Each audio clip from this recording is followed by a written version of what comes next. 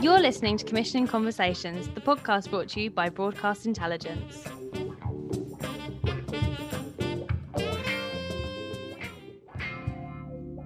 Hi, and welcome to Commissioning Conversations. I'm Heather Fallon. And I'm Alice Redman, and we are both reporters and researchers for the Commissioner Index.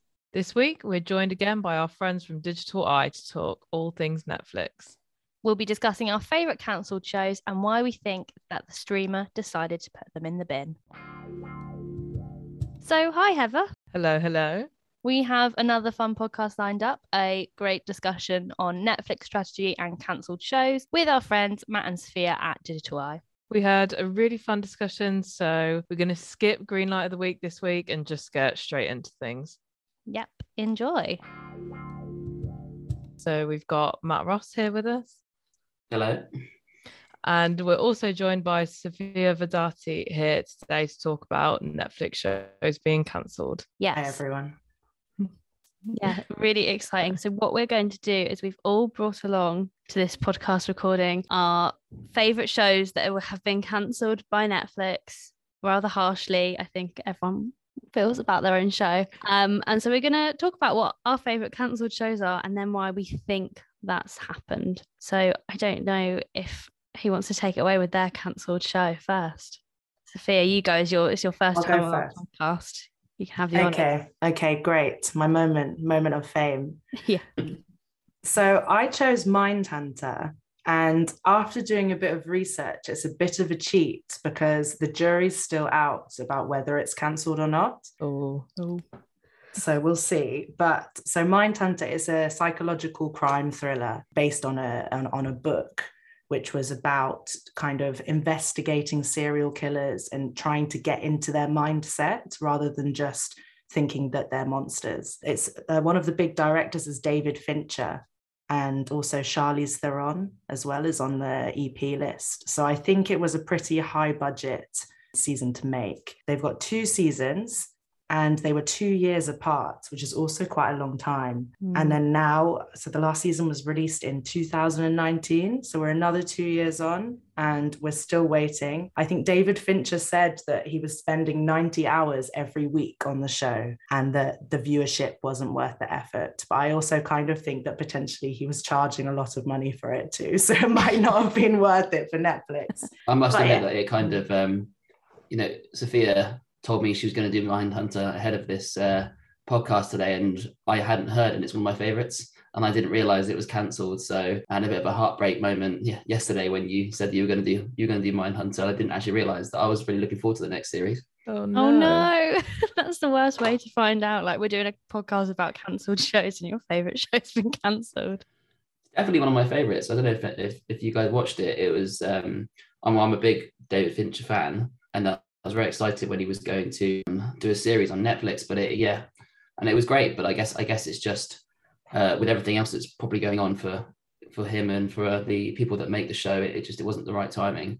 So I don't know. Yeah, I don't know if that's one of the ones that's been more of a less traditional cancel. Maybe it's been cancelled by the makers rather than by actually Netflix themselves. It's quite an interesting one.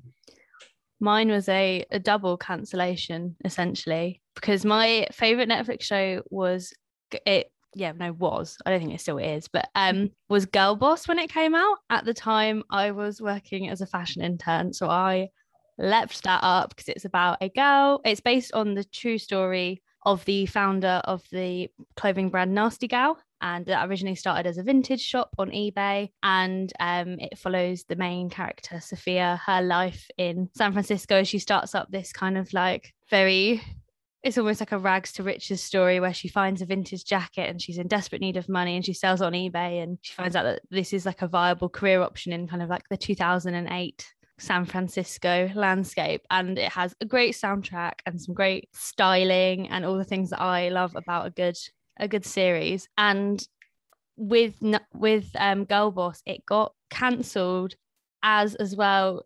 Sophia Amoruso, the founder of Nasty Gal, also got cancelled herself for firing pregnant women. Oh no. Which wasn't very girl boss of her at all. And she coined the term girl boss as well. So yeah, I think mine also might have been a two-folded thing where it didn't get reviewed very well. It was expensive because it had a lot of celebrity EPs and a lot of really good cast. And then also the person whose life story it was based on also was cancelled.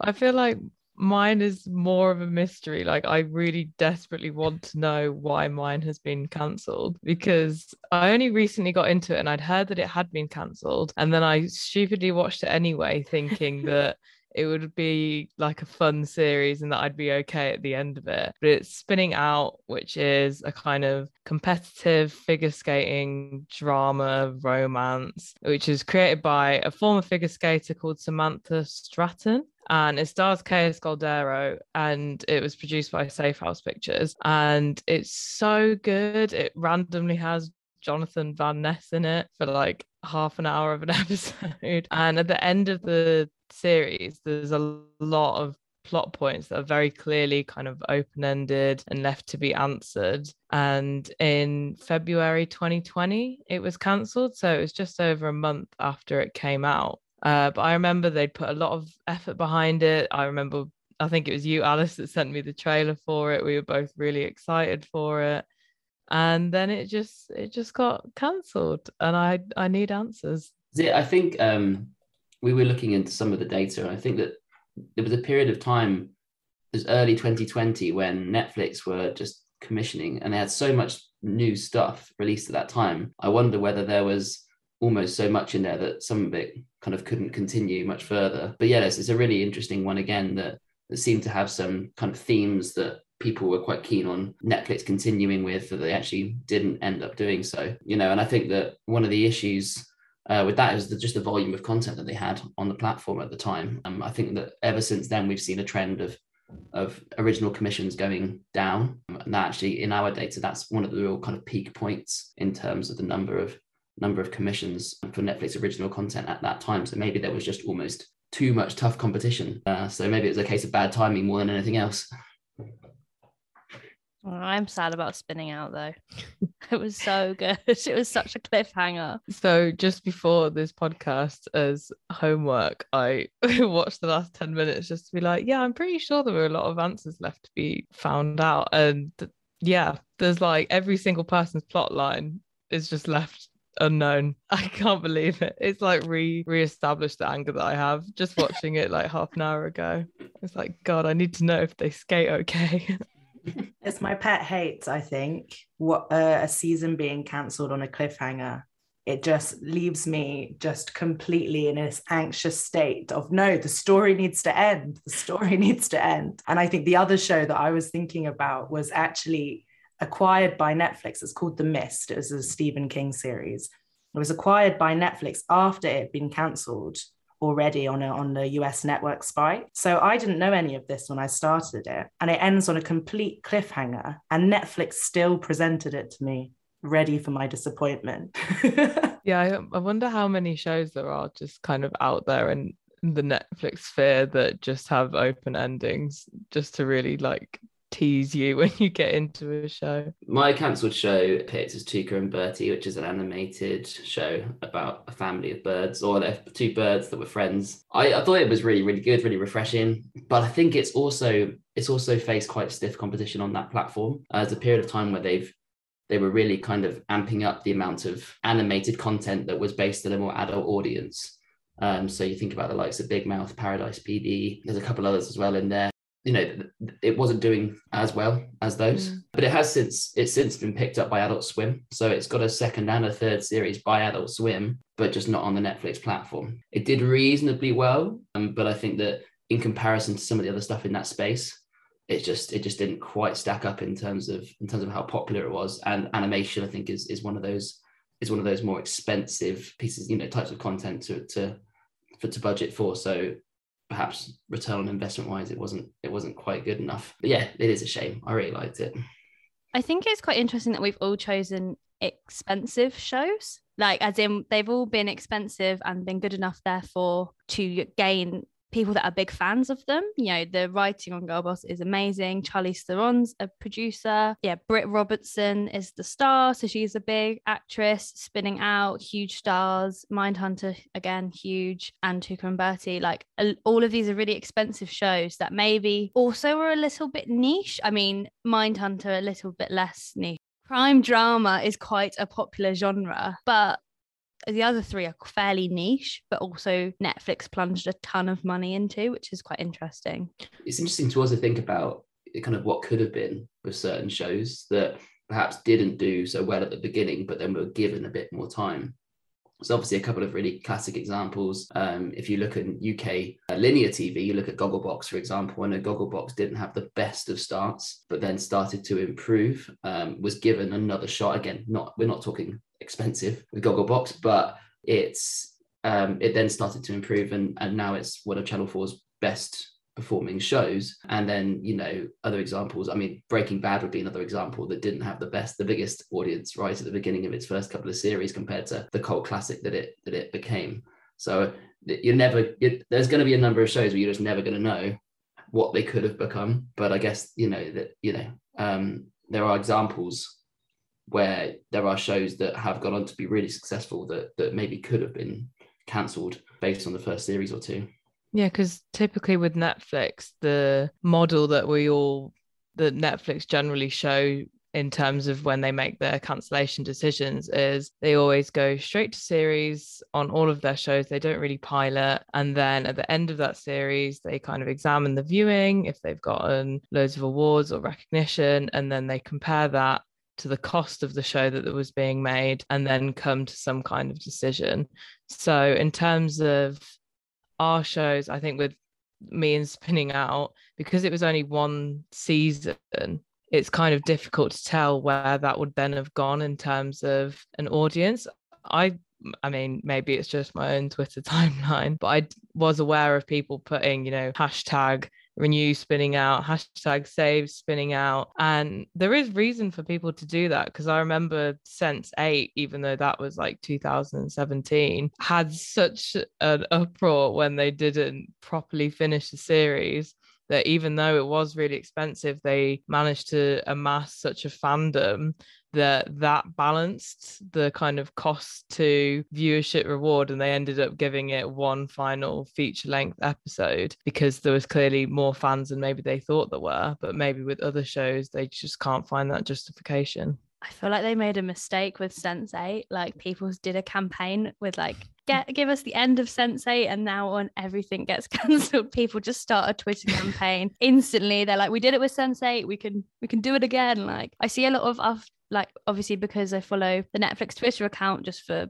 seeing what's on there and things like that. I click on a tweet and like all the comments underneath it for a really long time, I think for over a year, was like, renew Anne with an E, renew Anne with an E, like no matter what they were posting. And I was like, these guys have seen the Sense8 Twitter campaign and are just going hard on every Netflix post. Yeah, I think there's been a petition for Mindhunter as well. I was, for my sins, looking through a Reddit forum to see what people were saying, and they started up a petition, and I think some people were trying to get it to the government, and I think there might be a step too far in fandom sometimes. But Matt and I have this other theory, we were talking about it, about when Netflix picks up shows that were on linear and were cancelled and tries out the first season. So we were thinking about stuff like, so sometimes it doesn't go right. So I think that's what happened with me with The Mist, was I think they were like, okay, we're going to pick up this show that's been cancelled, almost do a test run before we invest any money in producing more. But then you've got success stories like The Circle was cancelled and was not renewed on Channel 4, but has done really well on Netflix. Things like Money Heist was originally cancelled on Spain and in Antena 3 on their channel, and then obviously has now just taken the world by storm. So I think it might be something a bit sneaky that they're doing, which can sometimes mean that viewers get disappointed by a cliffhanger ending that will never be renewed.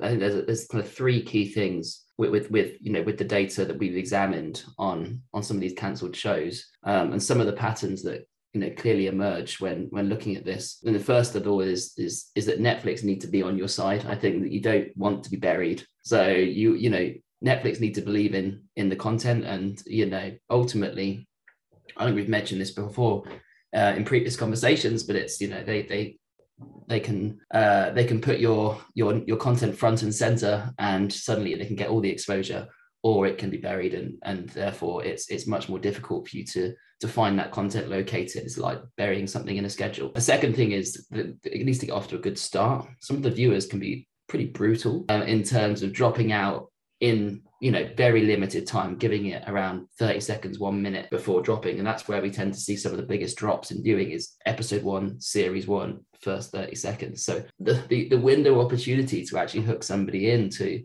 the content can actually be quite small at times. So that's another really vital thing. And the third thing that we've understood from the data a bit more is understanding something that we call series completion rate, which is just understanding what on average do people watch through the series. And it's an incredibly strong measure in terms of understanding general popularity and how well something is likely to do in terms of picking up more viewing into a second series, because you can see that drop off. And it's a really good kind of understanding of how well that's engaging audiences. I think there are a couple of the shows that we've mentioned already today. Girl Boss spinning out that those completion rates weren't terrible, but perhaps weren't as good as some of the others, and that might be just losing people in those first couple of episodes more than anything else that's driving that down. So it just shows that first initial 2 minutes can be so vital in terms of getting people engaged in your content, and then ultimately getting people to watch all the way through, and then looking at recommissions as well. So I think that you can't underestimate the importance of that first initial snippet of content.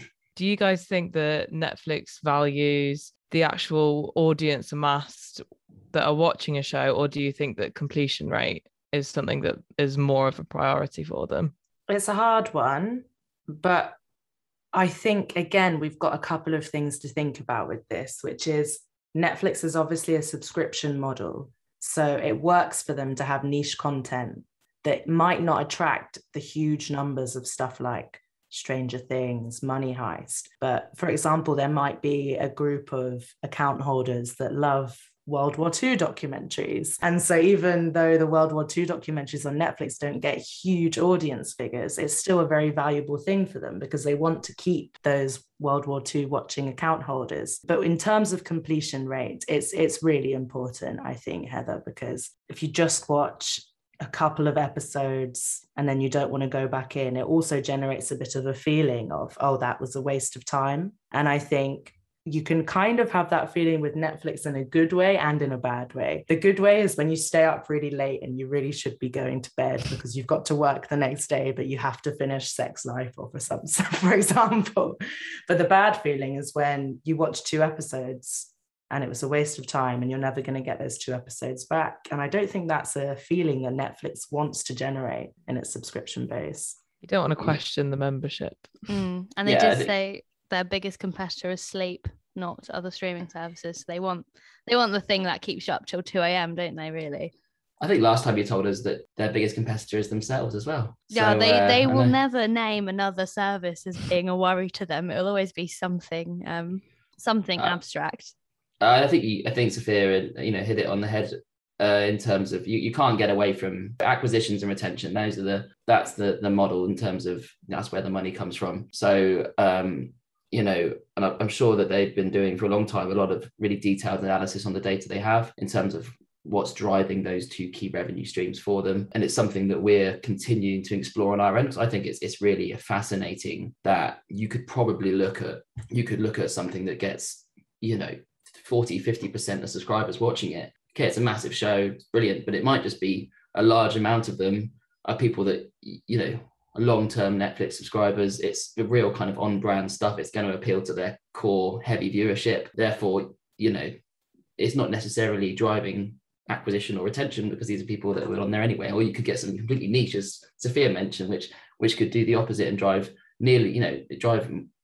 a much higher percentage of its audience could be vital for that show in terms of causing acquisition or retention. So I imagine there are a number of kind of key KPIs that they'll be looking at for their content that sit around those 2 key points. And it's something that we're really interested in diving into on the data ourselves. And we're continuing to explore ways in which we can use the data to expose new metrics, measures, that type of thing, units of data that help us understand contribution to acquisition and retention.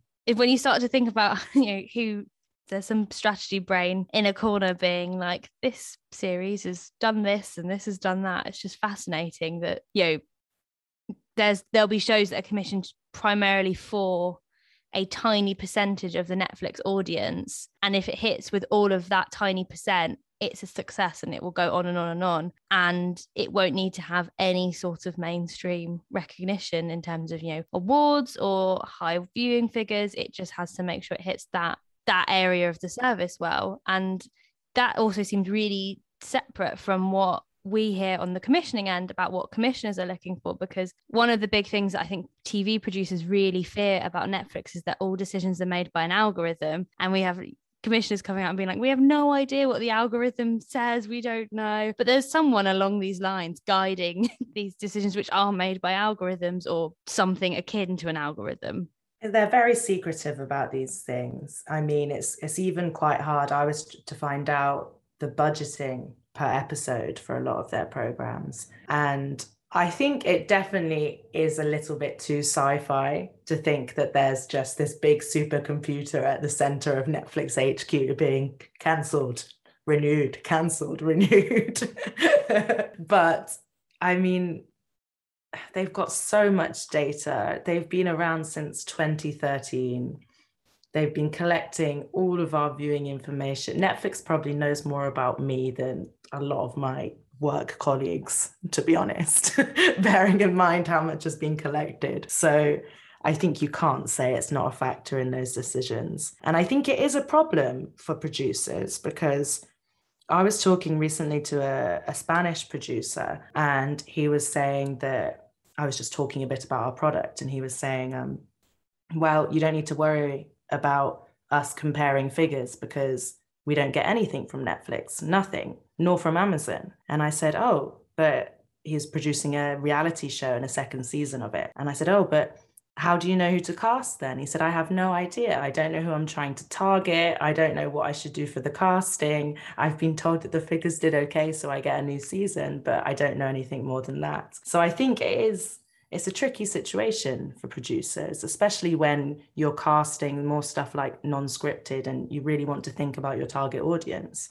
you never know who it is. It's interesting with non-scripted as well, because I don't think, to my knowledge, any of the newer Netflix unscripted shows have been cancelled yet. So they had obviously they're almost like a new slate with Love is Blind, Too Hot to Handle. It really marked a move into those big fat formats. And to my knowledge, most of those have been amazing successes in terms of viewers and retention, and also conversation and marketing. And it'll be interesting to see, as they now drive more and more money into this area, which ones actually stay and which ones go.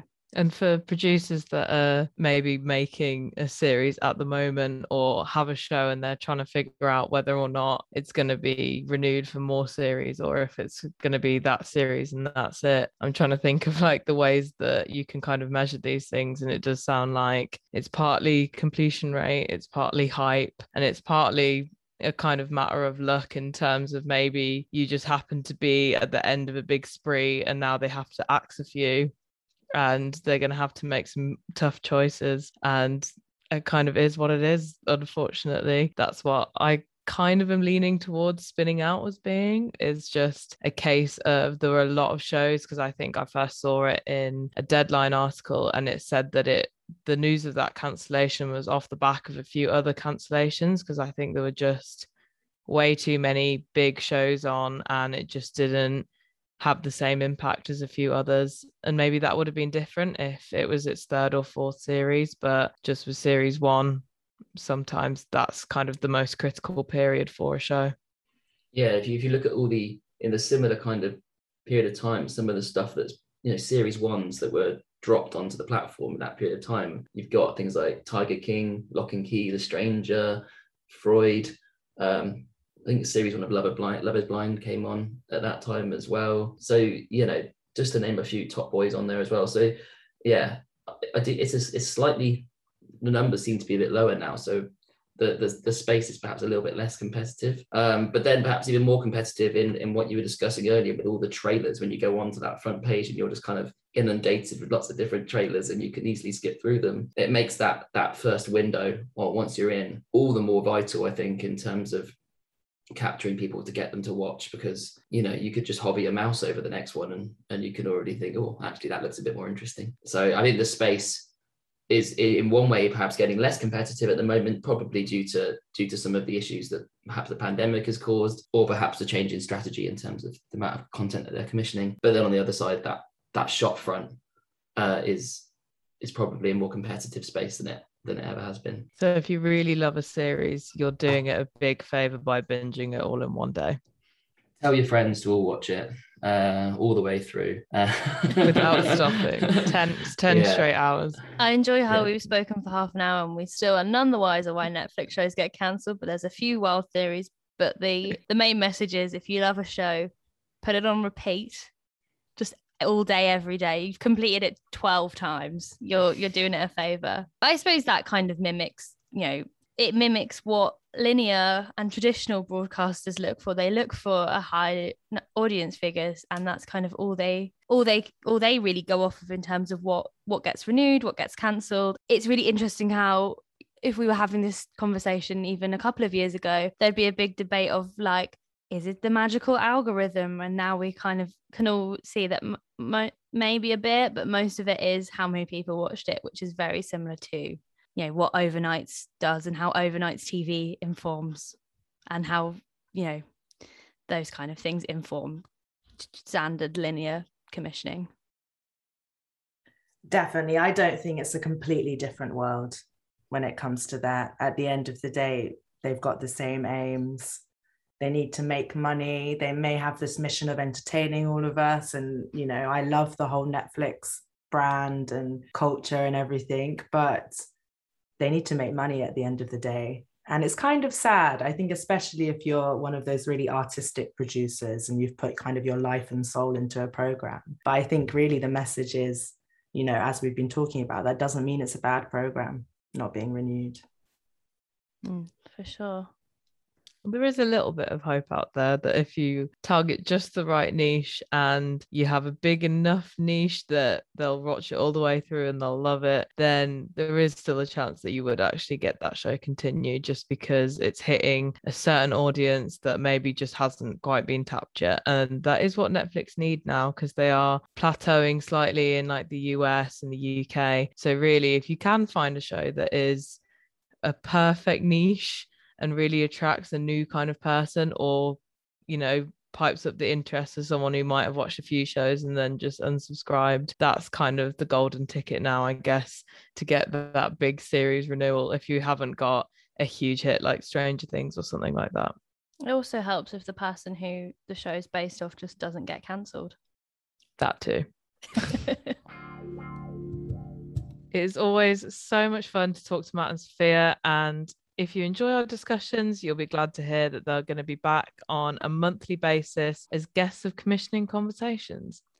And if you're interested in coming on the podcast to chat with us, or want any more information about becoming a member of Commissioner Index, we would love to speak to you. Drop us a line at info@broadcastintel.com or directly to one of us. We're firstname.lastname@broadcastnow.co.uk. We'll be back soon with more, but until then, goodbye. Bye.